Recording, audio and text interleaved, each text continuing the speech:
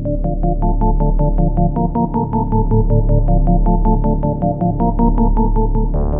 Tori.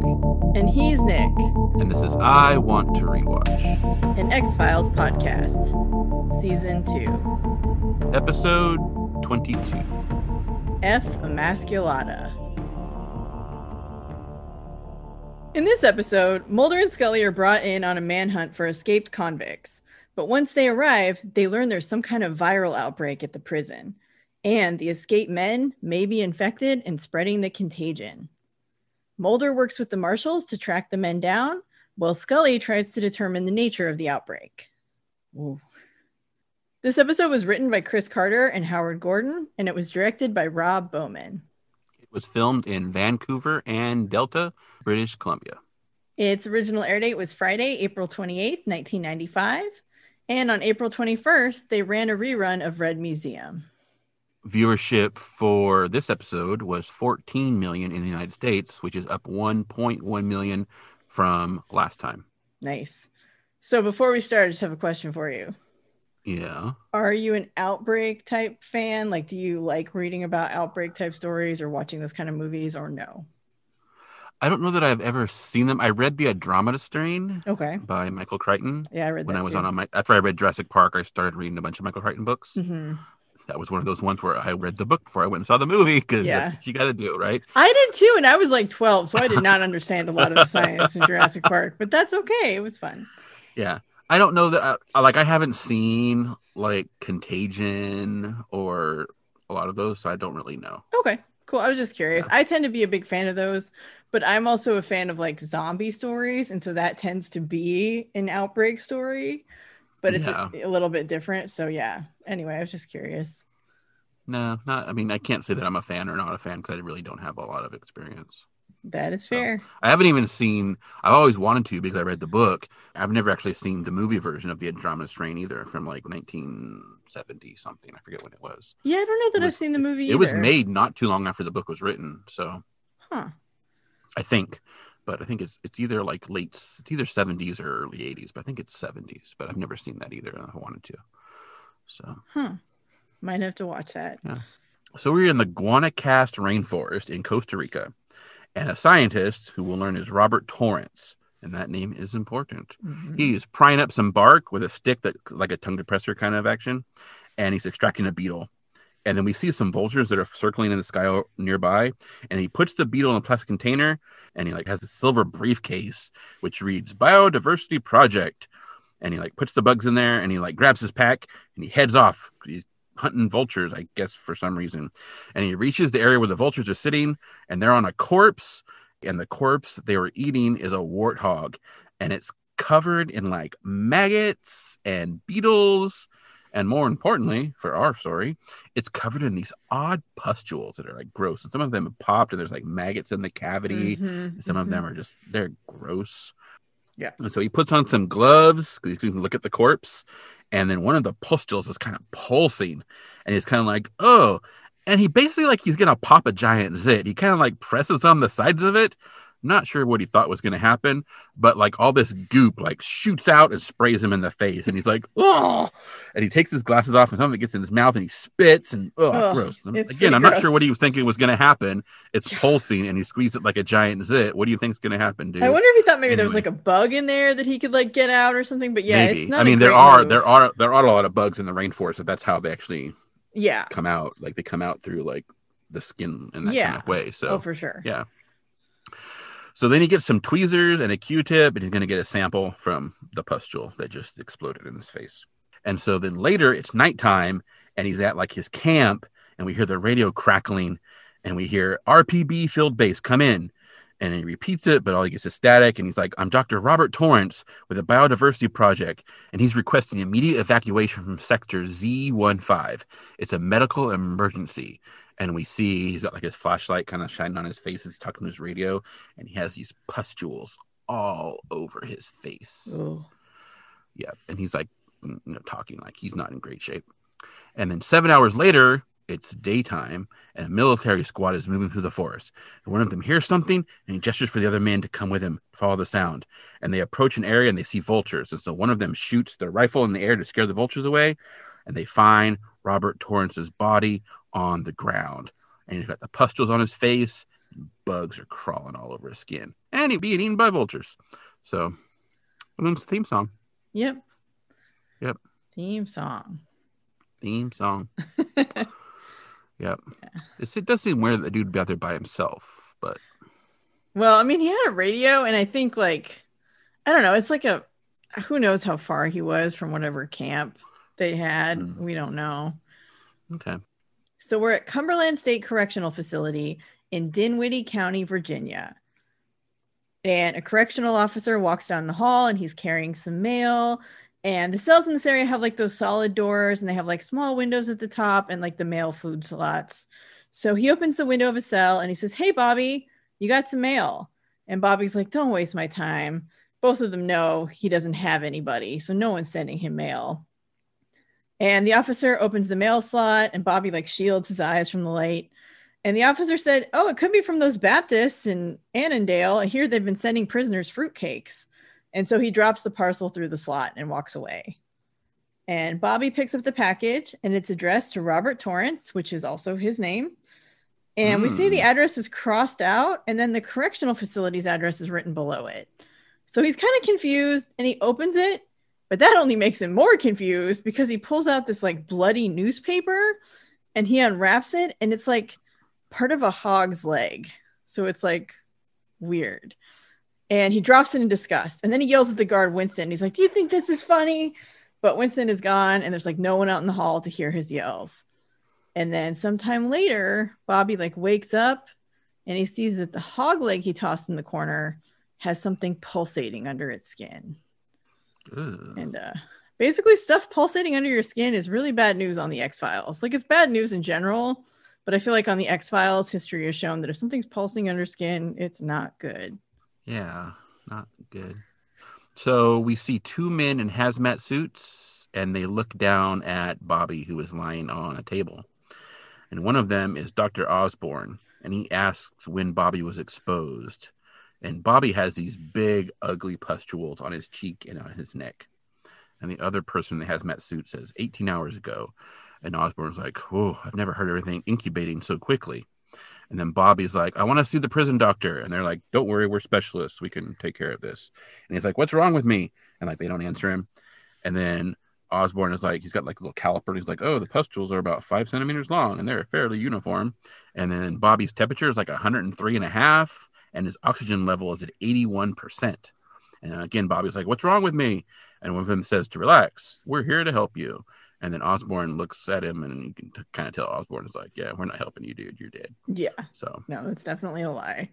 Yeah, definitely a lie. And also definitely a lie that they're fairly uniform, because like some of them are clustered and some of them are big and some of them are small. But then again, I'm not a specialist. Yeah. You're not an infectious disease specialist. You can't look at the screen and clearly see that they are not uniform. No, I can't. They are not. They're not very good. They're kind of like all over the place. Maybe I'm just not supposed to. Maybe and they're gross. They're very gross. Like whoever did like the pulsating makeup, I mean, it's very good because it's very gross.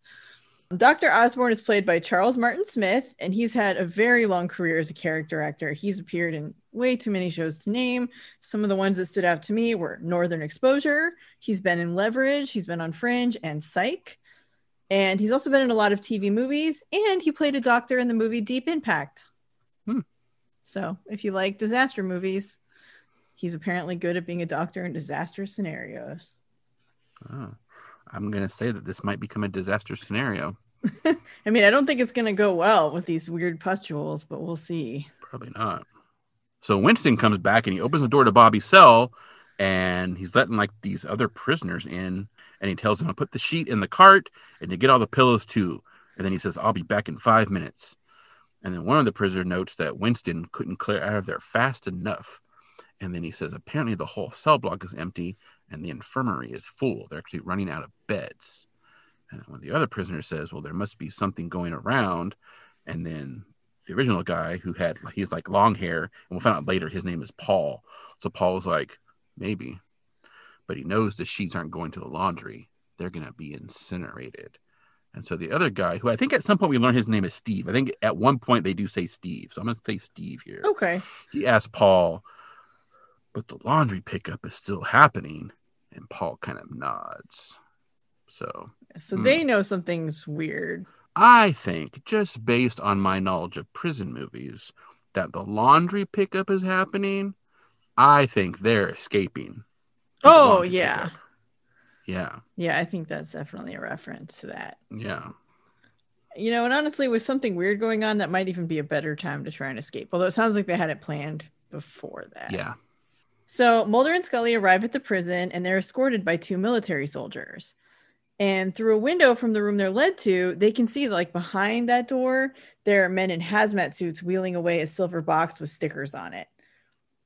And Mulder's like, I thought this was about escaped prisoners. And Scully's like, it is. And Mulder's like, well, then what's with the men in the funny suits? And Marshal Tapia bursts in with his squad. And he makes a derogatory comment about federal agents. And he's like, are you Mulder and Scully? And they're like, yes, we have orders to assist the federal marshal on this manhunt. And he asks if they've ever run an escaped convict operation. And they say no. And he's like, well, in that case, it'd be more help if you just stay out of the way. And so he like starts to walk away. And Mulder's like, well, we'll be happy to as soon as we speak to someone in charge. And Tapia turns and he's like, I'm in charge. And Mulder's like, well, if you were, you would know why our help was requested. And Scully says they don't really know why they're there. Maybe if they can talk to the warden or something. And Tapia's like, no one is here. This facility's been taken over by the National Guard and most of it has been closed off. And then Scully asks why. And Tapia doesn't know why. Because federal marshal business isn't in the prison. It's out there trying to catch the 2 convicts. And then he leaves. And so Mulder asks Scully where the case originated. And Scully says it came out of Skinner's office. So Mulder's like, this isn't the sort of thing the FBI usually gets called in on. And he gets the feeling they're not really being told the whole story. And Scully agrees. So he suggests she head into the medical area to see what's going on. And she says she'll try. And she asks what he's going to do. And he says he's going to get in the way. Yeah. It is weird that Tapia's like, he makes derogatory comments about federal officers, but they're U.S. Marshals. They're federal, I too. know. Like, what? I think he's, the Marshals versus the FBI. It's like a feud. But yeah, the way he says it's not like Chris Carter and Howard Gordon are Canadian. I mean, we realize they're filming in Vancouver, but like, they're American. They know, or they should know, like, how American stuff works. Yeah. It's not like I don't understand how things work in America, but... Yeah, I think it's just an odd comment. It's supposed to mean like the feds, but he is feds. I don't know. Anyway. Yeah. So Marshal Tapia is played by Dean Norris, who's known for playing Hank Schrader in Breaking Bad, which I've never seen. Me neither. He's also been on almost every procedural known to man. He's been on CSI, Law and Order, Bones, Medium, Criminal Minds, JAG. He had a recurring role on The Big Bang Theory for 1 season, and he was in an episode of Superstore, which is a good show. He's also appeared on Lost, Boston Legal, The West Wing, 6 Feet Under, and 1 episode of Millennium. So he's been in lots of stuff. Yeah. He looks really familiar, but I did not go look to see what I might know him from. Yeah. So, I mean, he's been in many, like, again, he's just been in tons of stuff. So he also kind of reminds me a little bit of Colonel Budahas or Agent Weiss more recently. Yeah. No, he does have kind of a similar look. Yeah. So we see an RV and it pulls up to a rest stop and near the bathroom. And a couple gets out and 2 girls jump out, and the dad's like, you go with your mom to the women's side of the restroom, and the dad goes over to the men's side of the restroom. And so he goes in, and then from inside one of the stalls, we see someone step down off one of the toilets. And then we pan up, and we see that it's Paul, the long-haired prisoner from earlier. And he carefully opens the stall door. I don't think anything's good going to happen to Dad. No. Something might happen. Probably not. Yeah. So the mom and the girls come out of the women's room, and as they do, the RV is like driving away. And they're like, hey, Robert. We have like 3 Roberts now at this point. I don't know. Like, can you guys come up with a different name? Maybe? I know. I mean, the first 2, there's a reason. But like this one, I was like, I had to go back and make sure she was shouting Robert. I'm like, what is the deal with this? Anyway. Yeah. And then we see that it's Paul and Steve in the RV, and they're driving away. So she's like shouting, and they just keep on trucking. Yep. So At the door to the prison medical facility, Scully holds up her badge because like it's got like the wired glass like as part of the door, so you can like see through the door itself. And she's told this is a restricted area, and she asks who the person is that she's talking to, and he says he's Dr. Osborne. And Scully asks if he's the prison doctor, and he's like, no, he works for the CDC. So Scully asks what he's doing there, and he starts to walk away. And so she starts like banging on the door, and so like, I'm a medical doctor, and I want to know what's going on. So total like Scully thing, right? And he doesn't let her in. And then she says that if he doesn't let her in, a lot of people in Washington are going to find out that he's conducting a secret quarantine in the prison. And so he like sighs and he opens the door and he says he's under strict orders. And she's like, so am I. So, yep. Scully doing her Scully thing that Tori loves. I love assertive Scully. I don't care. Like, it makes me happy, which I'm going to need to hold on to this happiness because it's not going to last. So Osborne tells her that there's a flu-like illness going around. 14 prisoners have been infected. So far, 10 have died. And Scully asks what the chances are that the men who escaped are infected. And he doesn't answer, but his expression is very clear. The chances are pretty good. That's a hell of a flu. Yeah. So Mulder arrives at the rest stop with some of the marshals. And a marshal is interviewing the woman, and she's crying and hugging her daughters. And then Mulder's phone rings, and it's Scully. And she's watching people in hazmat suits through a glass window. And she tells him that she's starting to get an idea of what's going on. There's a deadly contagion sweeping the lockdown population of the prison. And Mulder's like, well, how deadly? And she's like, 36 hours, that's where infection deadly. And so he asked if the escaped men were infected. And Scully says the nature of the pathogen and those men's exposure to it is unclear. So Mulder walks into the men's room and he sees the body of the RV driver laying on the floor. And his head is all bloody. And Mulder says, well, either way, these men are dangerous. And then he tells her to call him as soon as she knows anything. Yeah. So a man comes up to Scully and Dr. Osborne is trailing behind. And he basically demands that she leave. And she refuses until she gets some answers. And he tells her that she's in violation of federal statutes. And she's like, dude, I'm a federal agent. So then he asks who she was on the phone to. And she says that it was her partner. And he needs to know if the men he's pursuing are infected. And the doctor's like, that information is unavailable. So she has to see charts of patients in the infirmary. And he says, you see what I let you see, and walks away because he's super helpful. So Osborne gives her kind of an apologetic look, and then he follows the other doctor. And Scully sees a table with masks and gloves and takes some PPE. And I'm just sitting there going, Scully, do not go into an infected area without full quarantine hazmat suit. I swear to Godzilla, please do not do that, because I don't know. I'm probably more annoyed by this just because, like, having lived through a year of COVID, I'm like, no, you gotta suit up. Not that we were wearing hazmat suits to the grocery store. Maybe we should have been. Who can say?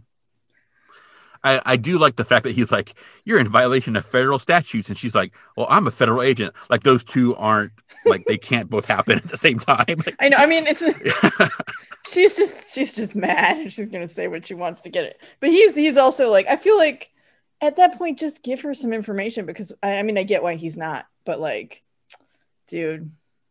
Yeah. She's going to be there. Just tell her something. It's like saying, like, you're violating crimes. No, I'm not. I'm a cop. It's like, you can still be violating crimes, dude. I'm sorry. You can still be committing crimes if you're a cop. In fact, you might be more likely. Yeah, I guess you don't violate crimes, you commit crimes, but you know what I mean. So yeah. So the RV that the convict stole is parked in front of a roadside stop, and big sign is like gas, fruits, vegetables, because healthy eating is important when you're taking long distance trips, I guess. And the gas pump is like in the side of the RV, and the cashier is like looking out the window, and he's like checking his watch because I guess they've been there for a while. But I mean, it's an RV; it probably takes a long time to fill up. Right. And then he kind of like goes back to looking through his magazine, and then we cut to this woman, and we'll find out her name is Elizabeth, and she's sitting like in like a house with her toddler, and then the phone rings. And then we find out that Paul, he has calling her from the phone booth at the roadside stop. And he's like, I'm free, baby. And she's like, where are you? And he's like, I'm coming home. I'm coming to get you. So at first, the first time I watched this, I thought she looked kind of like unhappy that he was calling at first her. She does look kind of, like, oh my God, like he's free. But then later she's really happy to see him. So I don't know if maybe it was just that she was supposed to be surprised. No, at first, I think it was just maybe like shock or just not good acting or something. But at first she's like she had that like fear factor in her face of like, oh my God, he's loose. But right. But yeah, later she's totally happy to see him. Yeah. Speaking of which, Elizabeth, I mean, she looked really familiar to me. She's played by Linda Boyd. Linda Boyd also played a woman in the bar in Fire, so she's been in the X-Files before. Yep. And she's also been in many things, including The L Word, Psych, and of course, Supernatural. Yeah, she's the one that old creepy Cecil was like she was kind of hitting on him, and he was like, "Oh yeah, watch me burn this bar down." Yeah, like, I couldn't remember if she was the one that was like, yeah, no, she, and then like they interview her in the hospital. Yeah, that's her. What, okay. But all her hair's chopped off in this one. She's got like a really short cut. Yeah, she is. Yeah, she looked very familiar. And Paul is played by John Piper Ferguson, who will appear in 2 more episodes of the X-Files. Although in those episodes, he plays the same character, Detective John Kresge. Oh, I wonder if he's got a haircut. I knows. He'll also appear on 2 episodes of Millennium. Oh. And in addition, he's been in a million things, like everyone who's a character actor on shows. He's been in Burn Notice, Agents of S.H.I.E.L.D., The 100, and Once Upon a Time. Oh. I mean, I'm stereotyping that he would have a haircut if he plays a detective, but I imagine he probably does, yeah. Yeah.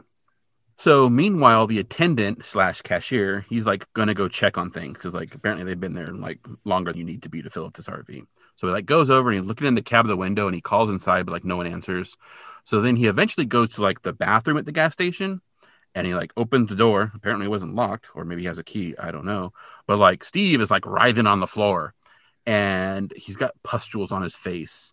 And then the attendant's like, "Dude, you look messed up. Are you all right?" And then from behind him, we see Paul, and he's got a pipe. And the guy turns, he's like, "Ah!" And then we cut. Yeah. So at the prison, Scully heads into a room labeled incinerator. And she puts on the gloves and the mask. And then she goes over to a stack of plastic bags that are like piled up. And inside are bodies. And the bodies are like all wrapped in plastic and covered in pustules. So Scully punctures the bag. And then Osborn catches her and he's like, "You can't be down here." And he's not wearing a mask of any kind because obviously this area is not quarantine area and these things are wrapped in plastic for a reason. Yeah, and she just didn't puncture the bag. She like sliced it open. Right. And so he tries to close the bag and for some reason she takes off her mask, which I don't understand. Because she's got to talk. So you got to be able to see her mouth.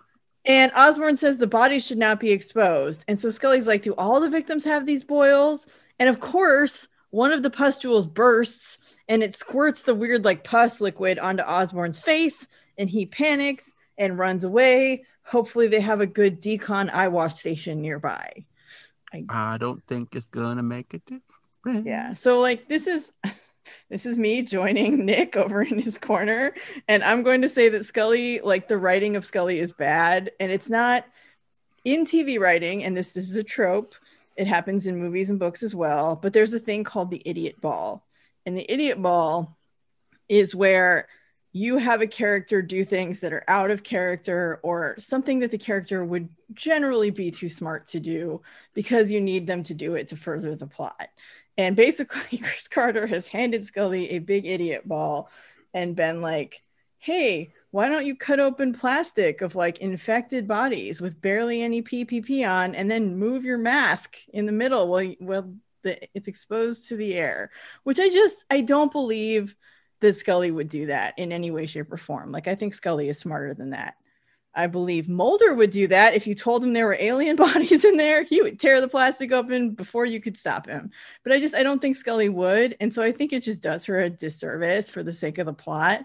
And I know that they want to get Osborn infected and they want to have a question as to whether Scully's infected. I just think there are a million better ways to do that. And I really did not like how they handled it.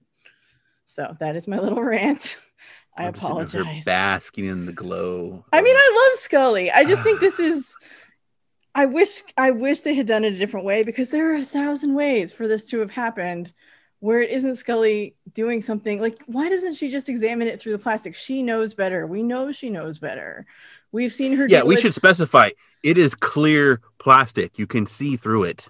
Right. And this is the thing is like, I'm not mad at Scully. I'm mad at the writers for writing Scully this way because I don't think she would do this. I have seen her take precautions. Well, I mean, as we've said many times, you can't really be mad at Scully because Scully doesn't exist. No, but I mean, I'm not mad at the character. I'm mad at the writing for having the character do things that I don't believe the character would do. I think she knows better. So it's just kind of ridiculous. But It gets them where they want, which is questioning whether Scully might be infected, which there are better ways to do it. But what do I know? I'm not Chris Carter, and I didn't develop a award-winning, long-running television show. Yeah. I mean, I'm starting to question some of that.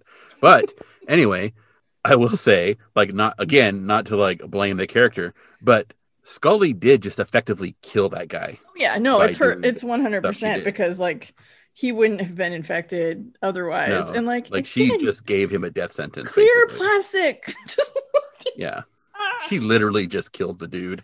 Anyway, so. I mean, it's fine. It's fine. He's not an important side character anyway, but you know. Yeah. And because he literally was just killed, even though it's going to take a while, we had a commercial right after he ran away. Like, running down the hall. Yeah. So, commercials, death. So, there we go. So, it's morning at that roadside gas station, and the RV is still parked there, and the gas nozzle is still in the RV. And then, like, all these cars with sirens, woo, come tearing in. They've like got their hands with their guns like sticking out the windows. They're not messing around because they don't know what they're going to come across apparently. And there's like, boom, and they run out and they've got their guns and they're surrounding the RV and they go in and they bust through stuff. They're like, just total like cop porn everywhere. But everything is empty. Then Mulder opens the bathroom. I don't know if he's looking for someone or just had to go, but he opens the bathroom door and there's the attendant on the floor, but he's still alive. Ooh, so Mulder tells Tapia the attendant's name is Angelo Garza and he took a crack to the head. And then Mulder does make a comment about like he has a lot of hair, so much to cushion the blow. I'm not sure that's how hair works, Mulder, but okay. Look, it's one of his milder theories. Let's just move on. Like, I have fluffy hair, but you should see Angelo. Woo! It's like a helmet. Maybe that's why Mulder has fluffy hair, because he keeps getting hit on the head. And he thinks it helps. I don't know. I just like it was just a little side comment. I'm like, what did you just say? Anyway, so Angelo told Mulder that he found one of the men on the floor and he had a large boil on his face. And that might be a symptom of the contagion at the prison. So Tapia tells the others that the convicts took Angelo's keys, they cleaned out the safe, and they took Angelo's car. They possibly have a firearm, and they definitely have a head start. So another marshal, he's got like a map on the hood of the car, and Mulder asks if they have any idea where the convicts are headed. And Tapia's like, well, there's like 27 routes or something like that out of the whatever. There's like a bunch of places they could go. We have no idea. Basically, he doesn't know. And so Mulder asks if either of the convicts has a girlfriend. And Tapia's like, those records are locked up in the prison, and we don't have access to them.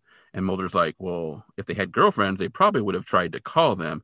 And I'm like, why would you not have all possible information on these escaped convicts outside of prison? Like, that would probably help you figure out where they were going. Like, do they have families? Like, you don't have any of that information. You're just like, they escaped prison. Let's just chase them. No, Mulder is like, he is a really solid detective and like a good investigator, but also he just thinks of things that people should have thought of 10 steps ago. And he's just doing like common sense stuff that you should all be doing that no one else does. Yeah, and it's, I mean, sometimes he is very like astute, but then other times he's just like, why has no one, like, this is a thing you guys should have done immediately. Yeah. Anyway, I don't get it. It's fine. Also, Tapia is literally trying to steal a soda from the soda machine when Mulder approaches him. He's like, trying to yank the soda out of the soda machine, and then it won't come out. So he like walks away. It's good. It's like a subtle indication that this guy's not morally upstanding. It's perfect. So then Mulder heads to a payphone and he presses the 0 button for the operator and he identifies himself as a federal agent and gives his badge number, which I'm not going to repeat here. You can look on the internet and people are like, oh, it's his badge number, whatever. And he asks for the last call made from the phone booth. And then while the operator is like telling him the number, this rescue helicopter lands and is like super loud. And he's like, hey, can you please repeat it? But he does manage to get the information. And then out of the helicopter, these men in hazmat suits rush out and they've got like this plastic encased gurney with like a air unit on it, everything, to recycle the air to keep it all safe. And they run towards the marshals and they grab Angelo and they throw him in the thing and then take off with him. And like the marshals are like, Tapia's running around. He's demanding to know who they are and what's going on. And Angelo's like, oh, let me out of here. And they're like, won't talk to anybody. And Mulder tries to get their attention, but they're like, just push him away. And then the helicopter starts to fly away. And so Mulder's like, well, he backs up because he doesn't want to get like, I mean, I don't know. You just get knocked down by the wind. I don't know what happened if you stood too close to it when it took off.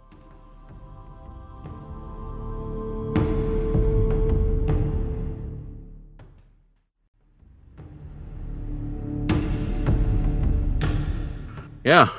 So they came and got Angelo. I'm thinking, shouldn't they technically take everybody? Because we don't know if Angelo is contagious also. I Yeah, don't and know. like it makes you wonder. So this is one thing that I was curious about with the episode, and I watched it a couple weeks ago, so maybe I'm just not remembering correctly. But it feels like maybe the people like the CDC or the people with the hazmat suits like have a better idea of how it's transmitted. So like they could reasonably say, well, if no, you probably haven't been infected. But it's weird because it's not clear who knows how it's transmitted and when. And it seems weird to like send these like ragtag marshals out to hunt these guys who might be carrying this deadly contagion, and then also have like a CDC team that is like collecting people who are infected without any like crossover or discussion about like, Yeah. yeah, it is weird. It's very weird. Like just standard like contact tracing. Like you'd be like, okay, well, like this guy was in contact with someone who was contagious, Right. but then also all the other people were just in contact with this guy. So like, what's the vector? Like, Right. and we are later going to get an explanation of like how it possibly transmits. But then we also get several characters who do become infected who don't meet that criteria.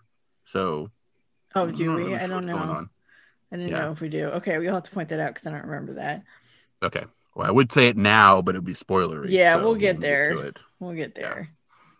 So then Tapia accuses Mulder of like ordering this, right? He's like, "Did you order this?" And Mulder's like, "No." And so then Tapia's like, "Who the hell did?" And Mulder's like, "I don't know." But he tells him that there was a call made from the payphone 2 hours ago, and he has an address, 925 August Street, and there's a telephone number. And we're assuming there's a city too, because so far we just know we're in Dinwiddie County. So anyway. So then we're at 925 August Street, and a car pulls up and it's honking. And Elizabeth comes out and she's like, "Okay, baby, stay right here. Daddy's home." And she puts her son down. And then she goes over and Paul jumps out and they embrace and kiss. And they're like, "Oh, so happy to see you." And then Paul's like, "I got somebody with me." So they go to the car and Steve is in the passenger seat. And Steve has got pustules on his face. He is messed up. And Elizabeth touches him and feels his head. One, I would not do that. And then says he's burning up. And what's wrong with him? And Paul's like, "I don't know." So, yeah. I'd have Yeah. to say, like Paul, people who are dying at the prison from some contagion.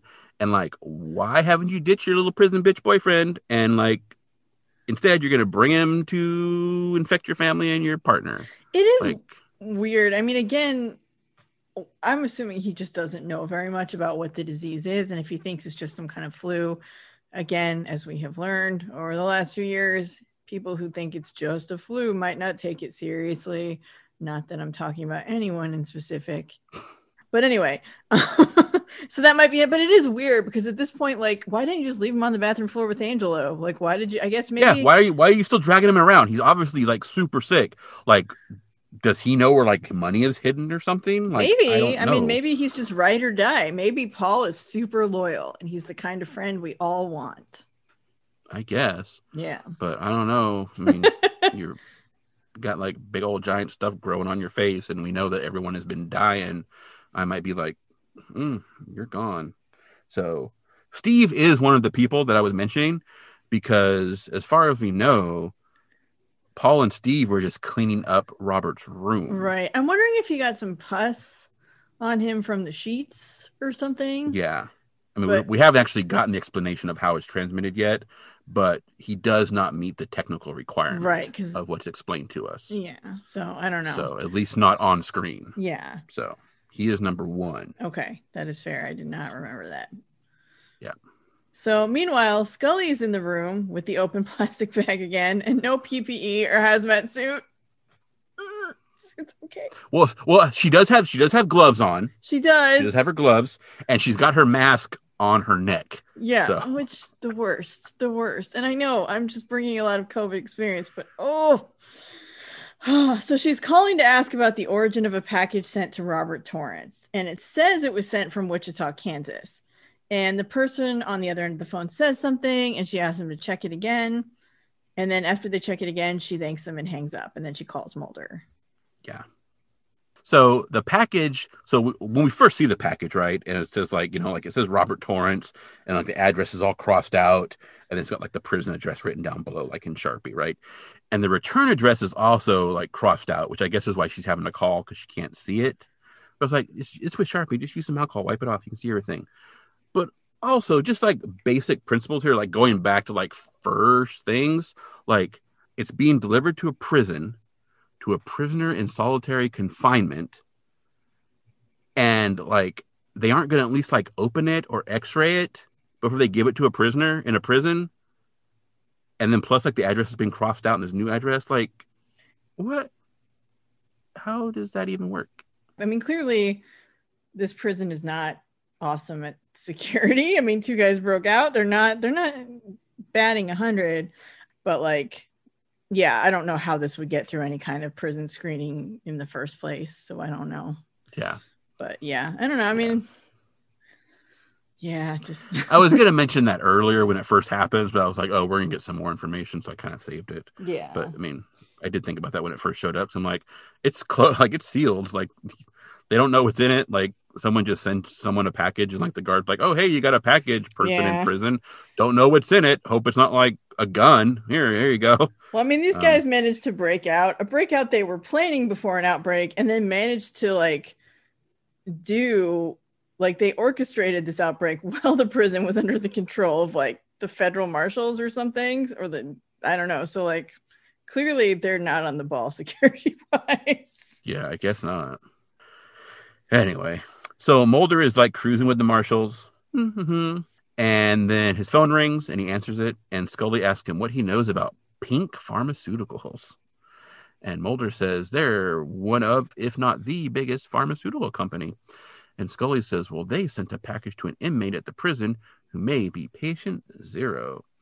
And Mulder tells her about the report of the convict with the boils on his face, which means he could be out in the world spreading the contagion. And she says, that's the same thing that she's finding on the bodies here. And so Mulder says, I need to know more about it, how it's transmitted. And she's like, I'm on it. And she hangs up. And then she looks at one of the bodies, probably the one who's like pustule exploded all over or was born. And then she pulls like this little micro tweezers that she pulls out of a bag. And she reaches into like the pustule on the body and pulls out this like beetle looking bug. I was like, oh, beetle. So when we cut to Elizabeth, and she is putting a cold towel on Steve's head, and she calls to Paul that he's awake, and then Steve grabs her and pulls her up super close, and he's like, help me, I'm burning up. And then his pustule explodes all over Elizabeth's face. It's gross. Yeah, it's very gross. So and she runs to the bathroom and washes her face, and her hands is washing. And then she comes out, and then the marshals burst in, and they put her on the ground, and they search the place. And Mulder's like, there's one convict dead in the bedroom, but the other Paul is gone. And like the little baby is crying, and like one of the marshals like picks up the baby and like walks away. And then it's commercial time, and Elizabeth is on the ground, cop holding her down. Yep. R.I.P. Cool. Elizabeth. Yep. I'm saying commercial because Elizabeth is effectively dead. Yeah. Although when we see her later, she doesn't have pustules. So maybe like washing it off right away. Maybe she didn't really get it in her mouth and was able to like get it off. It's entirely possible she's not infected. I'm holding out hope for Elizabeth. Okay. She doesn't deserve this. No, she doesn't, but she's probably dead. Yeah. So at the prison, Scully watches through a window in the infirmary door as Angelo is wheeled inside, and he's still in like that plastic encased gurney thing. And Osborn grabs her shoulder and tells her to come with him. And then he pulls her into this little room, and she asks what's going on. And he pulls down the collar of his shirt, and it reveals this pustule that's like on his collarbone. And he says he's been infected. The whole prison's been quarantined. And Scully asks if the CDC ordered that, but Osborn says no, it's the company. And she realizes that he doesn't work for the CDC. He works for Pink Pharmaceuticals. What a name. I know, right? So Osborn tells her that Pink finances rainforest exploration with the hope of finding new species that might aid in the creation of drugs. 3 months ago, a field entomologist disappeared in Costa Rica, but he had sent them samples of an insect before he vanished. And Scully produces the insect she found in the body. And he picks up the vial and he says that it's Phosphophaga emasculata. They were interested in the bug due to a dilating enzyme that it secretes. And she asks if the bug is what caused the outbreak. And he says, no, not exactly. F. emasculata is a bug that carries a parasite. And the parasite attacks the immune system. And the pustules are actually part of the parasite's reproductive cycle. So the pustules are full of the larvae. And he has her look into a microscope. And so she looks at the larvae on a slide. And so Scully realizes the contagion spreads when the pustules erupt and the larvae are expelled and they burrow into the new host. So Osborn nods. And he tells her that because she was there when the pustule erupted, she may also be infected. Again, there were better ways to get here. I'm just saying. Yeah. So Mulder has apparently gone back to Washington, D.C. because he enters Skinner's office. And he tells Skinner that he thinks they've been misled about the case they were assigned to. Deceived by whoever originated the case. And the cigarette smoking man is actually sitting in the dark. And he's like, what's the accusation, Agent Mulder? And he and Skinner kind of look at each other. And then Mulder tells the cigarette smoking man that the accusation is that he and Scully were sent on a manhunt without knowledge of the existence or nature of a contagion. And the cigarette smoking man asks, what's the exact nature of the contagion? And Mulder's like, it's deadly. And the cigarette smoking man says, well, how does it spread? Is it viral? Is it bacterial? And Mulder says that over a dozen men have died from it. And he demands to know why they weren't told the truth. And the cigarette smoking man says they didn't know the truth. And then Mulder argues that innocent people could be infected. And what the cigarette smoking man obviously knows could have prevented that. And he says, how? He tells Mulder that in 1988, there was an outbreak of hemorrhagic fever in Sacramento. And the truth would have caused panic and cost lives. But they controlled the disease by controlling the information. And Mulder's like, I won't be party to that. And he kind of like asks Skinner's like, would you? And then the cigarette smoking man says, you're already party to it. How many people are being infected right now while you stand here in this office not doing your job? 10? 20? He's like, what's the truth, Agent Mulder? And then Mulder leaves, and Skinner kind of gives the cigarette smoking man a look. And so, was this an attempt to get rid of Mulder and Scully by killing them? I don't know. I do love the cigarette smoking man, though. He makes me so happy. Apparently, Skinner is cool with him smoking in the office now. Well, I don't up on that, I guess. I don't think Skinner has a choice. I think he probably taps the sign, and the cigarette smoking man just ignores it all the time. I do like the scene though, because I do. Again, like William B. Davis has this whole thing about how like he's really the good guy and Mulder's the bad guy, and I just think this is a really fun scene because like. Cigarette smoking man kind of has a point. Like, how many people are dying because you're in here demanding answers instead of out there trying to control the contagion? But obviously, Mulder has a point too, because obviously, letting this contagion run without warning anybody is dangerous too. So I'm not saying that that's a good thing, and I'm not saying the government should just ignore pandemics or viral outbreaks and let them run their course in any way. But I do herd immunity. That's not how that works. That's not how that works.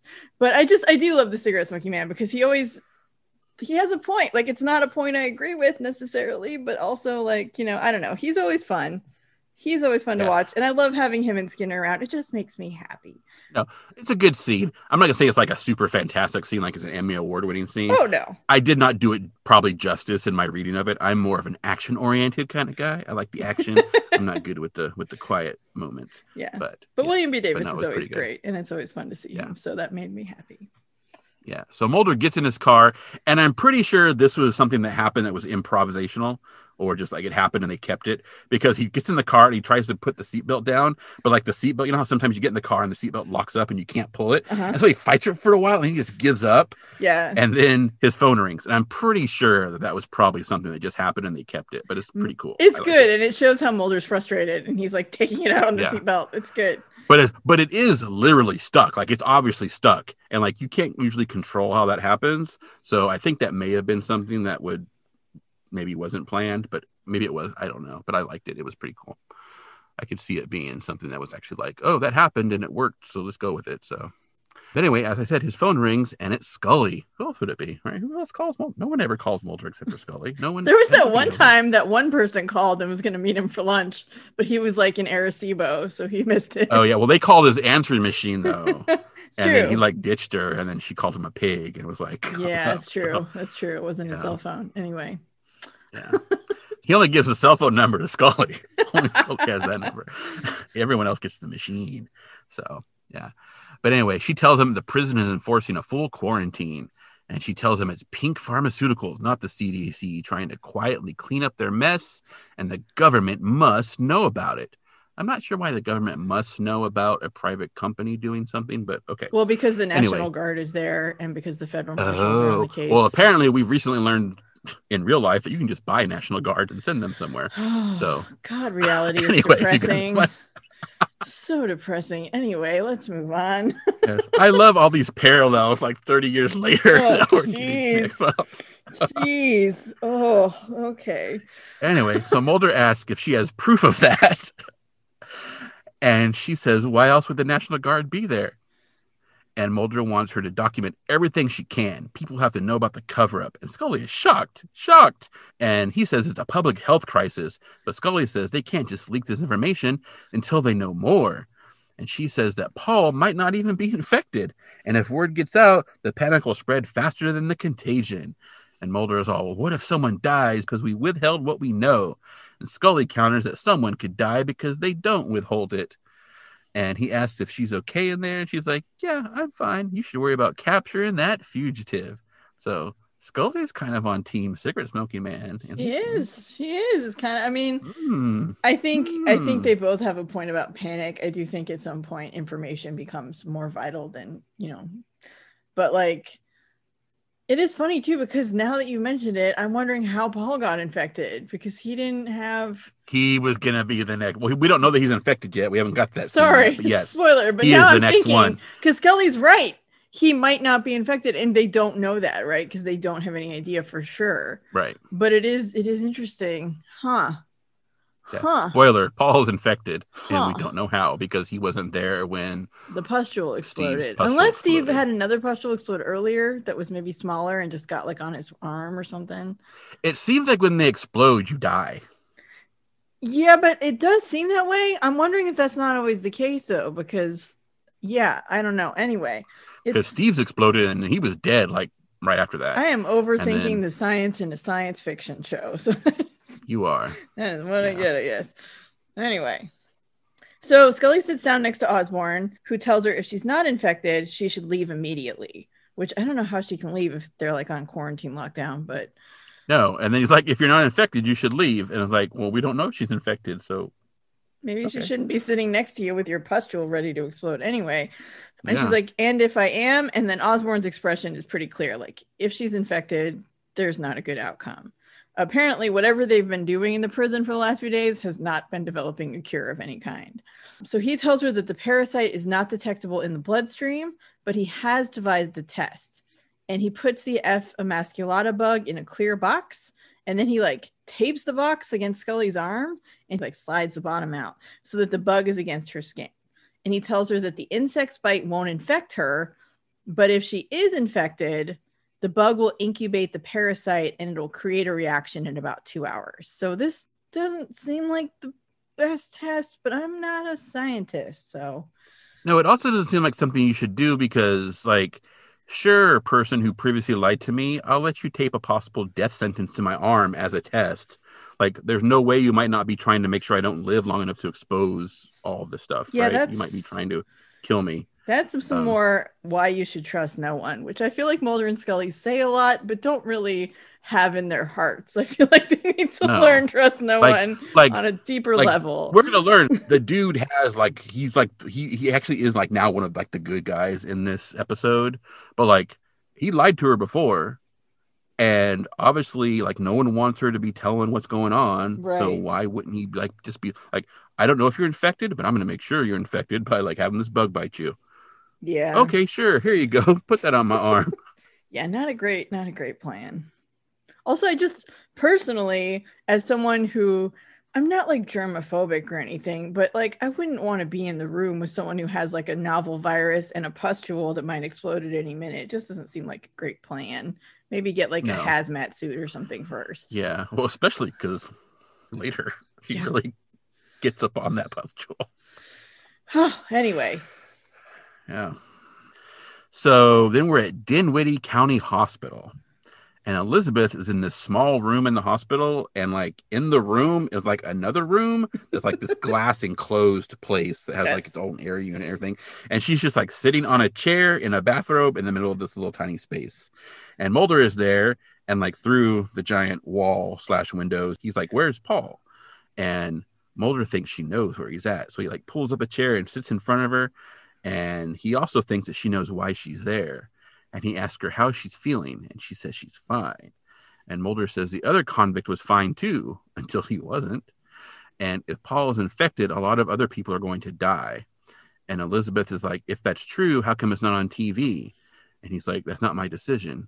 And he tells her that Paul is out there somewhere, and she can help him, or she can not help him. So then Mulder leaves the room, and he tells Tapia that Paul is getting on a 10 o'clock plane to Toronto. And she was supposed to be with him. And Tapia says, like, the bus depot is like more than half an hour away, even at 90 miles per hour. So he's like going to get like the local police to send people down there. And Mulder's like, no, if Paul is infected, he could spread it. And those men won't know what they're dealing with. What they need is control. And in case you are a careful listener, you will notice that I said Mulder said that he is getting on a 10 o'clock plane to Toronto. But then Tapia says that the bus depot is over half an hour away. I just figured that out. So I just figured that out because I actually went back this morning. Nick messaged me. He's like, will you watch this and see if Mulder says plane? And it's very hard to hear because the door shuts at the same time Mulder says the word. So like there's this door shut noise. I think he's taking the bus to the airport. So they're supposed to be on a 10 o'clock plane. Too, but maybe it's a bus. Well, the bus is going to Toronto, though. Never mind. The bus is going to Toronto. You're right. I think what I decided is probably like David Duchovny misspoke and maybe just no one caught it, in part maybe because it's when the door shuts and so it's hard to hear what he's saying. Yeah, it is hard to hear. Like I listen, like, and here's the thing. You had wrote is getting on a 10 o'clock bus. And I'm watching it. I'm like, he does not say bus. He says plane. But then Tapia says bus. So I was like super confused. So then I went to the transcript site at insidethex.co.uk. And the transcript says that Mulder says he's getting on a 10 o'clock bus. And I'm like, what? So then I had my wife listen to it. And she actually thought Mulder said flight. And I made sure I didn't prime her ahead of time by like saying, like, I just like, can you please listen to this and tell me what Mulder says? She was super confused, but she listened to it several times and she thought he said flight. And I was like, I think he's saying plane. So she listened to it some more. And then, of course, now by this time I had primed her. And so she was like, I think he's still saying flight, but it could be plane. And again, the door is closing right when he says it. So it's kind of hard. Then I told her, well, the transcript says that he says bus. And she's like, no, there's no way he is saying bus. No, he's not. So, he's not. Yeah. So what we came across the idea that either one of two things happened. Either David Duchovny, because David Duchovny probably never takes the bus. He flies everywhere. So it's more natural to say, get on a plane, right? Because only the tourists take the bus. So, or... Those elite Hollywood actors taking planes, places. Yeah. Well, I mean, he's obviously flying like from Los Angeles to Vancouver. All the time. Yeah, probably. Yeah. So, so plane, right? I'm like I said, the poorest take the bus, especially the Greyhound, right? So, but what may have also happened is that maybe in a prior script, they had written plane, because they're like, oh, he's going to the airport. And they're like, oh, hell, that's going to be so hard to film. Like, we're not going to get access to a plane. We'll just make it a bus station. And they didn't change it. So it's probably one of two things. Or maybe he just misspoke and no one caught it. I don't know. But I think it's an error because obviously I think so. Tapia says bus depot. And then later he's obviously on a bus. And I kind of thought the whole thing, too, of like taking the bus to the airport. Yeah, but the bus does say Toronto. It says like it's heading to Toronto. Yeah. So, I thought I thought I solved it, but I did not solve it. No. I think you just misspoke. No. Yeah.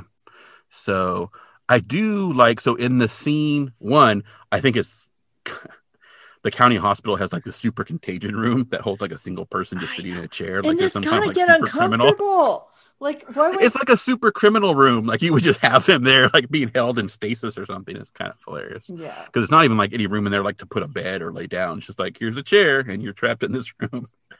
But then also the scene, we didn't go into it as much detail. I mean, now I'm spending a bunch of time doing it because we probably could have. But like the interaction between her and Mulder, she gets kind of accusatory and talks a lot about the truth and like, why isn't it on TV? And like, if you're not telling the truth, why should I tell you the truth? And this kind of stuff.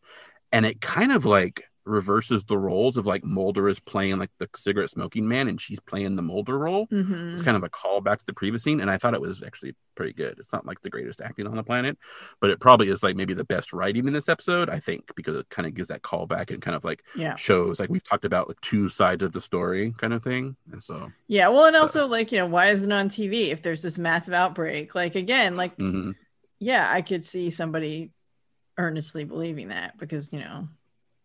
Yeah, I think what gets in the way of it not being acted very well is the fact that she's got this accent because she's supposed to be like kind of Southern in this episode. And I don't think she does a good job on it. She didn't have it in Fire. Yeah. But yeah, you do what you can. So then we're at the bus depot and the clock shows 9:25 and Paul is at the counter and he's buying a ticket one way to Toronto, and he's coughing. He has a huge pustule on his face, and like the ticket operator lady, she is not pleased the fact that she's having to deal with him. And the bus depot is super full of people. Yeah, but she's like, Toronto one way, and he's like, yeah.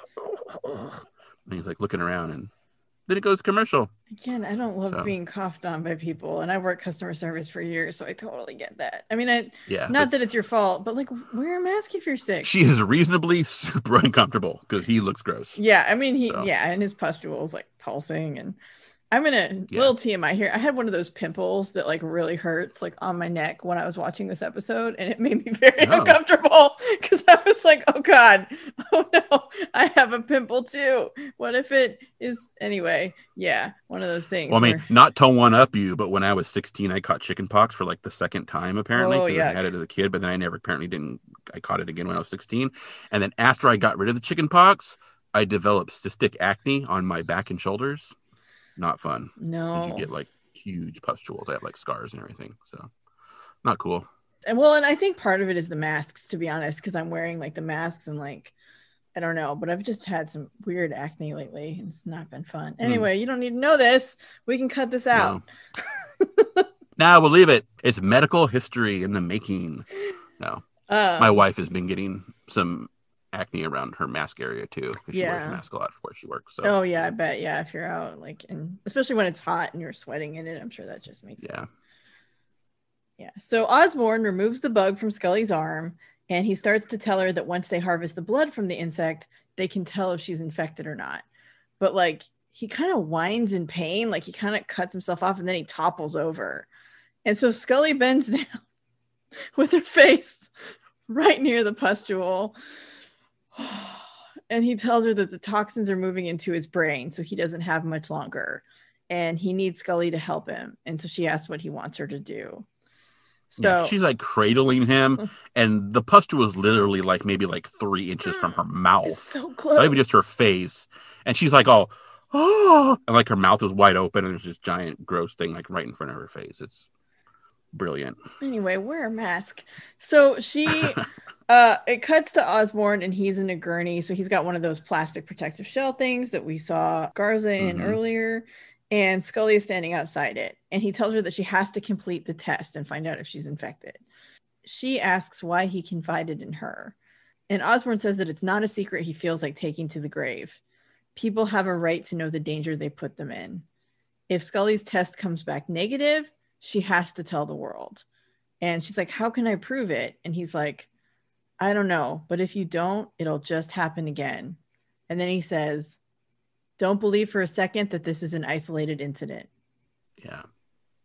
So I'm assuming it probably because like time or just economy, they probably assumed the angle would hide it. But in this scene, when he's laying in the gurney talking to her, he does not have the pustule on his neck. There's no makeup. You can see his neck and it's like part of his clavicle even a little bit. I think maybe it might be his shirt, but you can definitely see like far down enough on his neck to where you would see the pustule, and he doesn't have it. So they should have like gone for a lower angle, I guess. But yeah, he clearly does not have the makeup on in this scene. This was not filmed on the same day. No, probably not. So Scully smears some of the bug blood on a slide and she examines it. And like, apparently she's not infected. She takes a moment before she looks. So she kind of does that deep breath before I check and see if I'm dying, and then looks, and then she takes her mask off and she goes to tell Osborn she's not infected, but the containment unit he was in is gone. I'm not sure why she suddenly takes the mask off because she's not infected.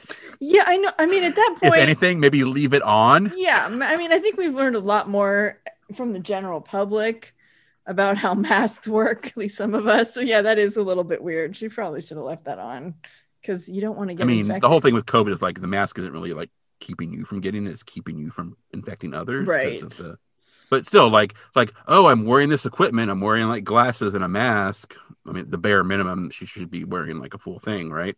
But then when she looks at the test and is like, oh, I'm not infected, she's like, oh, cool, I can take this mask off now. I'm not like, what? Like, okay. All right, Scully.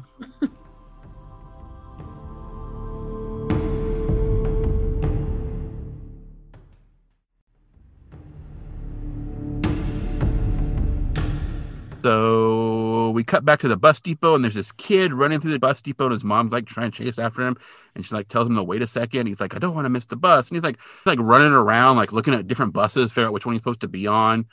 And she's like, the bus is still boarding. Look, they're loading the luggage. You got time. Like, give your mom a kiss goodbye. And he kind of like, oh, and so he like gives her a kiss goodbye, and then he jumps on the bus, and he's going down the aisle, and like Paul grabs him, and Paul is even grosser than he was when he was buying his ticket. And he grabs the kid and he's like, what time is it, kid? And the kid's like, it's 20 to 10. And then the kid's like, oh, and then like goes to the back of the bus to get away from him. So, yeah. When the kid gets on the bus, it does say that it's going to Buffalo, not to Toronto. Yeah. But it could be like the first leg of the trip because like you don't even need to make a side trip. It's like if you're going from Dinwiddie County to Toronto, like you basically go through Buffalo. Yeah, that would make sense.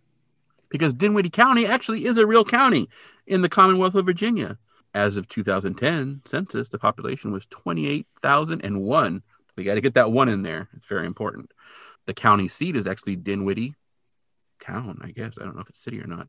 And it's part of the Richmond, Virginia Metropolitan Statistical Area because it's 45 miles south and slightly west of Richmond, Virginia. Nice. So it's a real place. We don't know what city they're in because they just keep saying Dinwiddie County.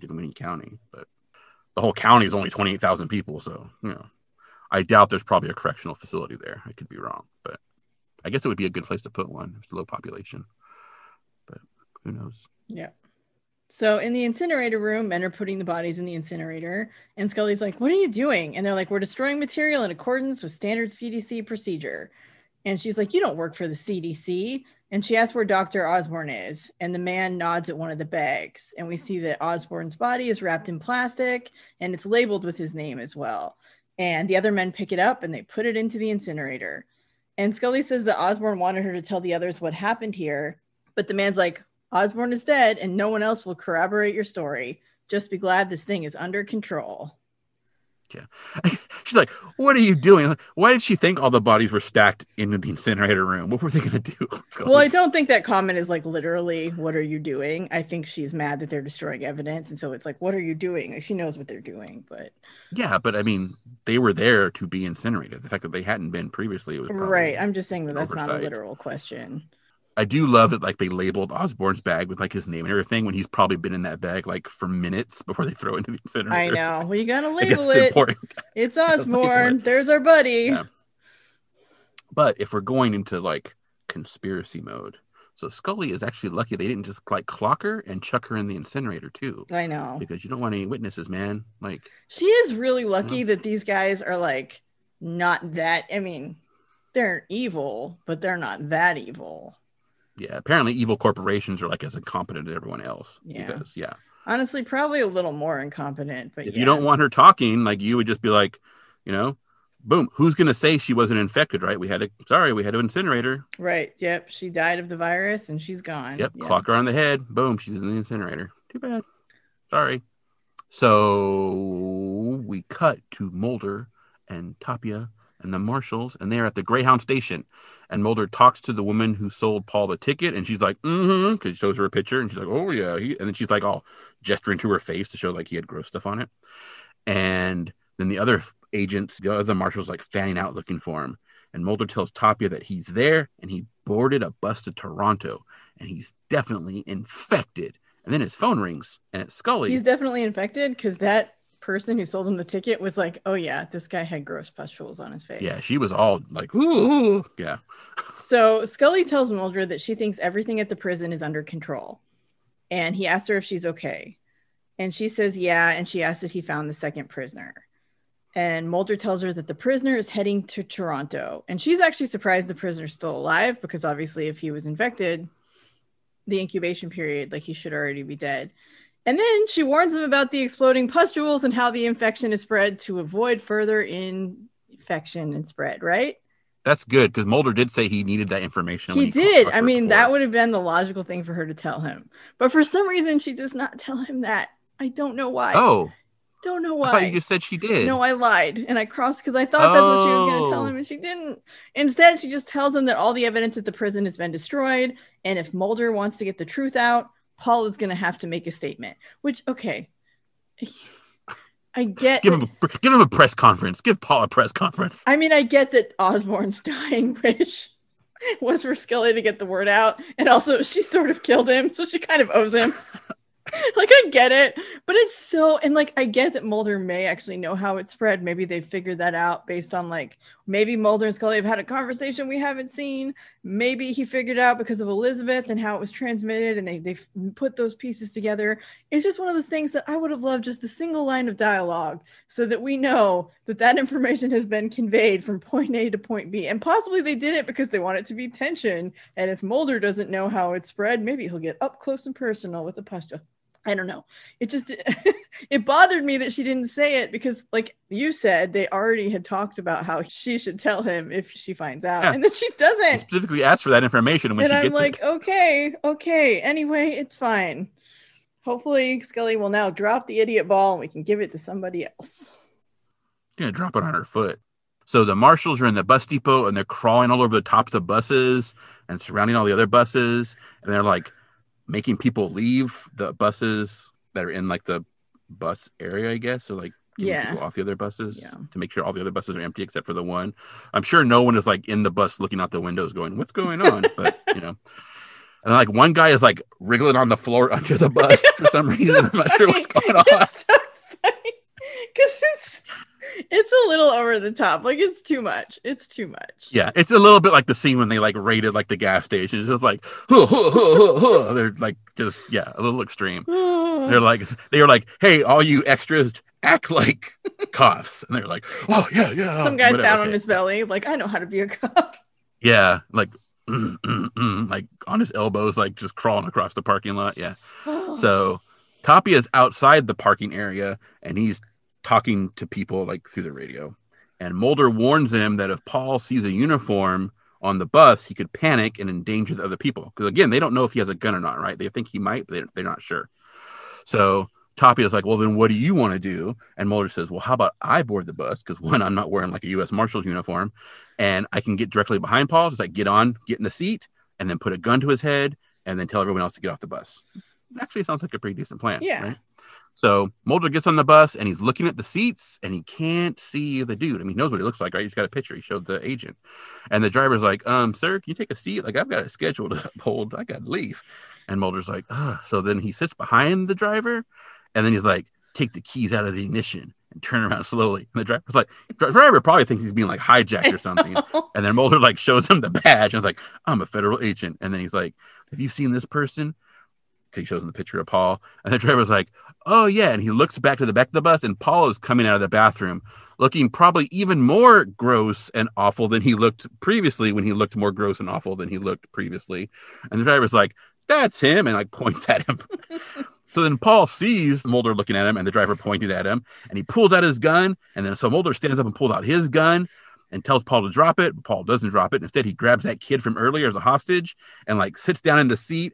And the kid is like right up on the pustule, like almost like cheek to cheek. I know. And the pustule is probably a good like 1.5 to 2 inches away from Paul's face. It is so big, right? So Tapia sees the chaos on the bus and is like, okay, plan A has gone to hell. And then he starts telling his men to move into position. So Mulder tells Paul to let the kid go, there are at least a dozen U.S. Marshals outside. And they're like, how far do you think you're going to get, dude? And Paul's looking around and he can see out the window. So now he's looking out the windows and you can see like marshals on top of all like the buses and different landings. And they all got guns pointed at him. So then he's like, I'm dying, aren't I? And Mulder's like, the question is, how many people are you going to take with you? And he tells him your girlfriend is infected, possibly your son. And Paul's like, oh, he looks all anguished. And then Mulder's like, how many people do you want to expose? And Paul's like, it came from that package in Bobby's cell, didn't it? And Mulder's like, you saw a package? And Pod nods, and he's like, what the hell was it? And meanwhile, his pustule is like big, and it's kind of, you wrote that it's pulsating. I'm not sure. I guess it's supposed to be pulsating. We'll talk about this in a little bit. But he like coughs and there's like foam in his mouth, which is totally gross too. And then Mulder orders everyone off the bus. So everyone leaves. Paul's still holding that kid though. And he kind of gestures for the kid to come towards him. So then Paul lets the kid go and he like runs away. And then Mulder says, what was in that package? And he tells Paul a pharmaceutical company was using them as guinea pigs. And if Paul tells Mulder what was in the package, he'll make sure they won't get away with it. And Paul is obviously like in bad shape. And Mulder keeps walking closer. And then Paul gets ready to say something. But then window splinters and a bullet comes through. It hits Paul in the head. Paul's dead. Someone shot him. We don't know who. We never see. I thought they were actually going to do that like deep focus thing. Because like we see a close up of Paul's face and we see the window shatter. And like whatever's in the background is like blurry. And I thought they were going to do that thing where they change the focus and show you who shot him. But they don't. So we actually don't know who shot him. So was it a federal U.S. Marshal? Was it a conspiracy dude? We don't know. But anyway, then some hazmat men come in and grab Mulder and drag him off the bus. Yeah. Yep. So apparently in order to make the pustule on his face like pulse during this scene, makeup effects supervisor Toby Lindala had like this handheld device that was like connected to the pustule makeup, and like he was like wedged under the bus seat, and so he could like squeeze it by hand and make it pulse. Yeah, I'm not sure it was pulse to me because it was so big, and like what it looked like was like when he was moving his head when he was talking, it was just kind of like moving like in the wind. It looked like it had already burst. And like the blistered skin on the top was just like wiggling loosely since all the pressure had been released. It didn't look like it was pulsing to me. It looked like it was just kind of like flappy, like it had already pulsed. But I don't know. It looked pulsing to me, but it was super. It was big. Very big and very gross. Yes. Yeah. So while we're in the bus station still, I do have to have another little rant. Like I've complained several times about some of the resources that we use for references for the X-Files because like we weren't there. We don't know. Right? We rely on books, information from other people. And I'm constantly amazed by the selectivity that X Marks the Spot uses, which is the book that talks about the locations that they used for filming the X-Files. Like for this particular episode, they spent paragraphs talking about the gas station and the bus station that are both in Delta, British Columbia, that they used for this episode. But then they never mentioned the location that was used for the exterior of the correctional facility. Like, even if it's just like a sentence that says like, oh, that was like stock, like maybe it was stock footage, right? Maybe it's not a real location they went to. It was just like stock footage they used. But like, it's a book about the locations for the show. Yeah. And like never mention that kind of stuff. Like it's happened a few times. Yeah, they don't mention every location. Sometimes for an episode, they don't even have anything. So I think it's just probably the locations that they think are interesting and fascinating instead of just like a complete compendium of locations. Yeah, because like the stadium in Sleepless, they never mention what that is. Yeah, and then like the Washington Institute of Technology and Firewalker, they don't mention what that is. It's kind of weird. They'll talk forever about some like, oh, we had to build the pool for the dude to use in Humbug, like whole sidebars talking about that, and then there'll be like some really like nice set piece, and they don't talk about it at all. Yeah, I mean, I'm sure it just has to do with like what they think is interesting and like. Maybe like we found this stadium is not that exciting. I mean, maybe we're just supposed to know, like, oh yeah, they built a stadium in Vancouver. It's obviously that stadium. Yeah. I don't know. It's been like almost 30 years, and I don't live in Vancouver. I'm just curious, but whatever. So in Skinner's office, Mulder hands Skinner a vial with one of the Emasculata bugs inside, and he tells him that Robert Torrance, the prisoner, was patient 0. Just before he got sick, he received a package from Pink Pharmaceuticals. They were trying to circumvent human trials to get their drug on the market, which I have questions because they didn't seem to have a drug for this. No. So I think maybe that's not correct. Like as far as what they were doing, I think maybe they were testing I don't know, something. But Skinner, maybe they did have a drug and it turns out it didn't work. And so maybe, I don't know. Anyway, Skinner asks why he's telling him this. And Mulder says that he wanted him to hear it from Mulder before he read it in the papers. And Skinner's like, you should seriously reconsider bringing this to the media if that's your intention. And Mulder says that people deserve to know so it doesn't happen again. And Skinner is dubious. And he's like, what, you're going to prove this conspiracy with an empty package and a dead insect? Leave it alone, Agent Mulder. And he tells him the outbreak was contained. So basically, that's kind of a win, or the only win we're going to get here. And Mulder's angry, and he says 18 people were killed. And if Skinner is helping them cover it up, he's as guilty as they are. And Skinner tells him he has no idea who he's dealing with. And Mulder's like, I thought I was dealing with you. And then someone knocks on the door, and it's Scully. And she hands Mulder a report from the Costa Rican government. She tells him that a scientist who went missing in Costa Rica was named Robert Torrance, the same as the prisoner. And he was working for Pink. And it was Pink's failsafe in case this ever got out. Basically, they sent it to a prisoner with the same name as their scientist, and they could blame it on a postal error. Like, we meant to send this to our scientist, not to this prisoner. The address is all like crossed out. Everything. Well, I mean, I think like the idea would be that someone maybe looked him up. I don't know. Yeah, some kind of post office mistake where they mistook the Robert for a different Robert. And Mulder says that's why they were given this assignment. They knew all along if they succeeded in finding the truth, Mulder and Scully would just be discredited as part of it. And Skinner's like, see, you never had a chance. For every step Mulder takes, they're 3 steps ahead. And Mulder asks Skinner where he stands. And Skinner says he stands right on the line that Mulder keeps crossing. So Scully tells Mulder they should go. And as they're leaving, Skinner calls out to Mulder. And he says, I'm saying this as a friend. Watch your back. This is just the beginning. And Mulder and Scully leave his office, and the camera focuses on the bug. I wonder if that bug's going to end up in a warehouse. Probably. In the Pentagon. Yep, I would assume so. Yeah. So, we've talked about things. They do this occasionally. What happened to Elizabeth? What happened to Angelo? Did they live? Did they die? We don't know. I mean, I would guess given Angelo's rate of infection, he probably died. Elizabeth, we don't actually know, and she may. Well, we don't know that Angelo was infected at all. Don't we? I thought we saw pustules on him. No, I don't think so. Oh, okay, then he had blood all over his face. I'm conflating him with what's his name then. Yeah, he had blood all over his head because he got hit by the pipe. Oh, yeah. I don't think we ever saw him with pustules. Well, if they brought him into they did wheel him into a room full of people that were infected. So, but Yeah, that's true. Yeah, we don't know. So we definitely don't know about Elizabeth. So, yeah, it's too bad. But again, like how they say it infects people, both Paul and Steve don't seem to have been in that situation yet. They both were infected. Although Paul does mention the package, so I wonder if when they were in his room, like they found the leg, and maybe it was still. Yeah, they obviously both got contaminated by cleaning up Robert Torrance's prison cell. Right. Well, but if he saw the package, maybe that thing was still there, and maybe there was another pustule on it and exploded on both of them or something. Oh, maybe. I don't know. I'm spitballing. But yeah, I mean, obviously that's how they got contaminated, was being in his room. We don't know exactly, if it spread the way they say. I mean, maybe just touching the pus later. Maybe it's not like the spores in Firewalker where you have to be there right when it explodes. Maybe the pus can still infect you. Maybe. After the fact. We don't get a clear explanation of how it's really spread. So. No, we don't. But, anyway, and I've already complained about Scully opening the plastic. Like I said, Mulder would rip something open. You could tell him there was Ebola in something, but also aliens, and he would tear it open without thinking. Whereas, I don't think Scully would do that.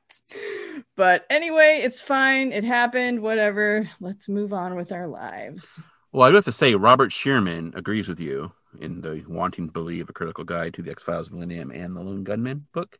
That is the only reference that actually brings this up about how, Scully would not do this. She's smarter than that. Yeah. So, he actually mentions that, it's not great writing. Yeah, he actually, says, this is completely against her character. It is. It is completely. Not something he would do. She is a smart woman. She does reckless things sometimes, but usually to, save Mulder or something, usually not just because she feels like cutting open hazardous waste for fun. Yeah. I mean, I'm at the point now where I'm looking at almost a dozen books for every episode we go through. After I watch it, I go through at least, I think I'm up to 11 books now that I go through. And this was the only one that actually brings that up and is not just like a glowing review of the episode. Not that I always agree with everything he writes. He just seems to pander less than most of the other books. But yeah, well, I mean, I gotta say, if you're going to write a book about a TV show, chances are anyone who's going to do that is going to be a fan of that TV show. So I know, but his book is a critical guide to the X-Files. The other book, the Monster of the Week book, that is basically a giant love fest to the X-Files, yes, is subtitled The Critical Companion to the X-Files, and they are not critical yeah, at all. but I And mean, I'm not saying critical has to be like you complain, but you have to critique. That's what the word means, right? Like you say things. You either say, you don't just be like, oh, it's X-Files, I love it. but it is the X-Files, and I do love it. I do love it. Mm-hmm. I'm a certified X-Files fangirl. I'm thinking I dodged a bullet by stop watching after season 1 at this point, but we'll find out. So I also realized, and I was telling my wife this earlier, I'm just like, and we've mentioned this before, I think all TV is like this, which is why I honestly, I don't really watch TV. I kind of like stopped watching TV like almost entirely, like at that point, and I really haven't gone back. I will occasionally watch something, but I'm not really a TV watcher. Maybe that's just something I'm not into. Maybe I have, I'm not saying I'm better than everybody else, but maybe I just have like a higher story standard or something. I don't know. Yeah, I don't know. I'm a TV junkie, so I mean, you like reality TV. I love all sorts of things. Like Top Chef is like my favorite show, so I do like reality TV. And for a while, Project Runway was pretty far up there. But I also really just love like television in general. I used to want to write for TV. Like that used to be my goal in life. So like I love television. I mean, apparently it's not hard. So I mean, sometimes it is. I think it's just getting your foot in the door. And once your foot's in the door, you can that do is whatever the hell you want. Honestly, that's one of the more challenging things. It's not an easy industry to break into. Yeah. But Frank Spotnitz loved the virus, like pustule makeup effects. He says they were really happy with how grotesque they looked. I think they look great. I think they're super gross. I see your comment here that you don't apparently agree, but I think the makeup they were is fine. Very good. I just think like when he first came on the series, I talked about how like he seemed to be a little more like the outsider guy because he was an outsider guy, and so he was kind of doing the thing of like, why are we doing things this way? But now we're not even like a few episodes in, but he's not just drinking the Kool-Aid, he's like making the Kool-Aid at this point. And I'm guessing like a paycheck is a hell of a drug, dude. So I mean, or he genuinely liked it. That is also an option. So maybe he really does feel good about the stuff that they did. That is possible. I mean, a paycheck will make you feel good. I mean, yeah. You're so cynical. I am. Sorry. I'm old. I've seen a lot of things, people. Yeah. A lot of things. I'm also old, but I've decided that like I have more fun just loving the stupid stuff that I love. And I love a lot of stupid stuff. And I've gotten to the age where I don't care what people think. If they're like, wow, you watch some trashy TV. I do. I watched The Circle and then I watched The Circle France and it was entertaining AF. So like, well, you're assuming that me complaining about things is not enjoyable. No, so. I mean, I don't think there's anything wrong with that. I think, how you want to absorb media or like, I can't even think of the word because my brain has now gotten hot in my apartment because all the fans are off and the doors are closed and my brain's starting to. I think I have some heat related PTSD because now, like after I am literally locked in a closet. I know. I am literally closed in a closet right now. So it's just funny how like, this is not that hot today, but I think just after that one weekend we had a couple weeks ago with the heat wave, anytime I'm even mildly warm, I'm just like, yeah, a little bit of. Anyway, I'm fine. So what I was going to say is this episode is one of the few times the cigarette smoking man appears in a non-myth-arc episode because he is very much tied to the X-Files conspiracy myth arc. And apparently Chris Carter really wanted to keep those separate from the Monster of the Week episodes. But I love that he's in this one. I think he plays a good role in this one. And again, I just love seeing William B. Davis. So I thought it worked. Oh. Well, I guess it's probably time to do what we do. Ratings. And do the review. So, I mean, I complained about the writing of Scully. I hate it. But otherwise, like, it's an Outbreak episode. I'm a sucker for Outbreak stories. I actually think that overall, this episode is very entertaining. It's very, like, what's going to happen? There's a lot going. I mean, there's a lot of, like, chasing the fugitive kind of thing.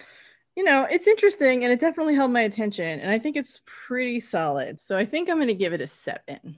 A 7? Yeah, I really Wow, liked it. more than the Kalashari. Despite the Wow. fact that Scully holds the idiot ball for a very long time and clings to it. Otherwise, I thought the episode was good. I don't mind the idea of like her maybe getting infected. Like, I think we know as the viewer that Scully's not going to get the deadly virus. But like, well, unless they're gonna magically come up with a cure at the end of the episode again, right? So, which is also possible. But yeah, I mean, there are better ways for that to have happened. But otherwise, I thought it was pretty good. I enjoy these kinds of things, so I thought it was pretty solid. And I like Skinner. I like the cigarette smoking man. I like the idea of a pharmaceutical company corporate conspiracy. I mean, I probably like that less now that there are people who literally believe that and won't get vaccinated.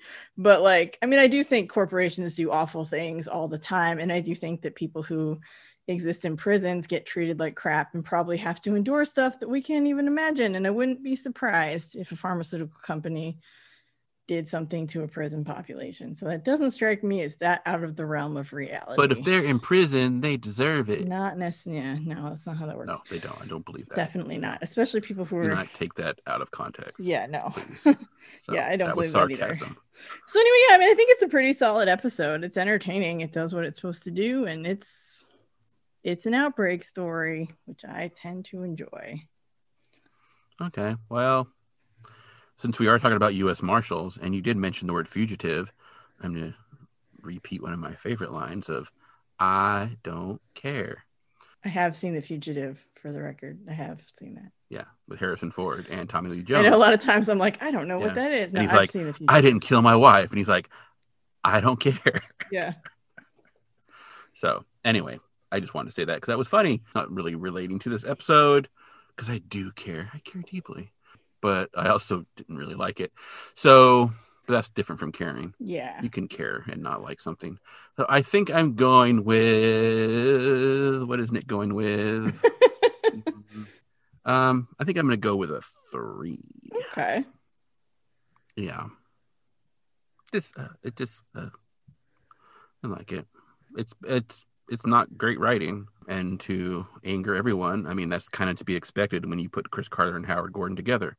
So, yeah, it's pretty par for the course on their episodes.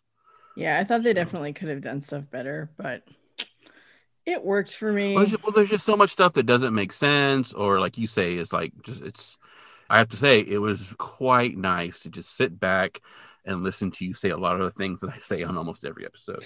Yeah, so, I mean, I do think that the way they handled Scully was not good, and I do. But then you turned it around and gave it a 7 anyway. Because I enjoyed it anyhow. You should write a book called The Critical Guide to the X-Files. I should write a book called I Heart the X-Files a lot, because I do. And I did like... A critical view. I think when you think about it, like there is a lot of stuff that they just... Everything. I don't think it's that it doesn't make sense so much as they just don't explain it. They don't really explain... They explain one way the virus is transmitted, but they don't really explain what the pharmaceutical company was really hoping to learn or what their real intention was. They don't explain, like, obviously what happens to Elizabeth or Garza. I mean, there's some stuff that's left hanging. If they had 2 hours to make this like an outbreak TV movie, it could have been a lot better. And also if they had better ways to get Scully into dire situations being stupid. Unfortunately, they did not this time. But it is funny because this did come out around the time of Outbreak. And I think they were worried about people thinking that, apparently they thought about holding back the episode. Yeah. Because the movie had come out and they decided not to. So I'm like, oh, so you are able to hold back episodes if you want to. Every so often. But yeah, I mean, it was entertaining. I enjoyed it. Actually, I basically like all the episodes from here on out through season 2. Oh, really? Yeah, I like them all. I think they're all really good. So... Okay, well, you've seen them all. Yes. At this point. Well, I've only seen half of Anasazi, to be fair, but like I remember that episode and I remember liking it, so I think I'm good there. So I think I can make that kind of declaration. Well, we'll see. We'll see if I can join you on this wagon train of love, yes. or if I'm going to be walking my broken down mare complaining about lack of chili. I don't know where I'm going with this analogy. Anyway. Just taking it a little too far. So I don't get that reference. I'm sorry. I don't know. Sorry. Well, it's the wagon train. I'm not on the wagon train. I'm just walking my horse. I see. It's broken down. I see. Okay, wagon train. Got it. Okay. And then for some reason, I was complaining that there's no chili. Yeah, which would make Cookie sense. hasn't made chili for some reason. Okay. Yeah. Well, I mean, if you're on a wagon train, you're lucky to get beef jerky and dried bread. So I'd be happy with beef jerky and dried bread as long as there was beer. There probably was. Because you wouldn't want to drink the water. No, no, that's how you get dysentery. And we all know from Oregon Trail that is not good. Oh, you died of dysentery. All right, we're going off the rails here. Yes.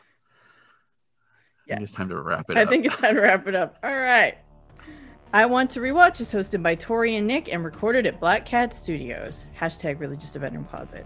Episode production, design, and editing is by Lazian Productions. Our music is Dark Science by David Hilowitz. And The Truth is What We Make of It by The Agrarians. You can find us at iwanttorewatch.com or wherever podcasts are found. Be sure to subscribe, rate, and review on Apple Podcasts or your favorite podcast app. And you can always share this podcast with a friend. If they like the X-Files, we'd love to have them join us. Speaking of which, be sure to join us next time as we rewatch season 2 of The X-Files, episode 23, Soft Light. And try to figure out if the truth is still out there.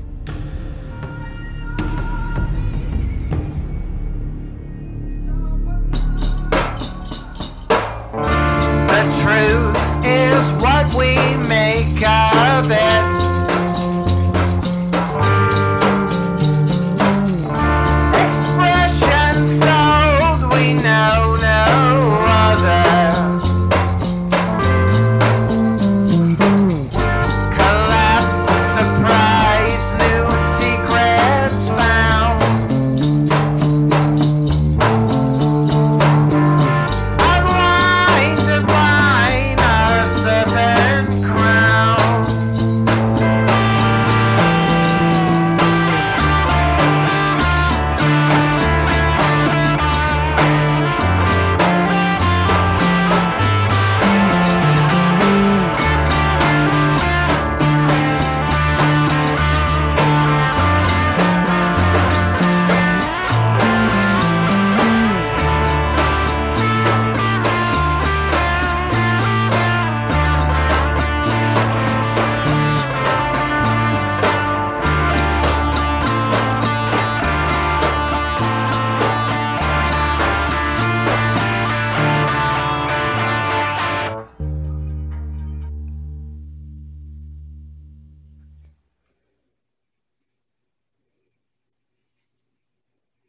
Are you still there? Yeah. Okay. I don't know what to say. No, it's fine. I'm just geeking out over William B. Davis, which is the thing that I do because I love that dude. One of my friends used to wait on him in Bellingham all the time, and I am jealous. Oh. Just because it'd be cold.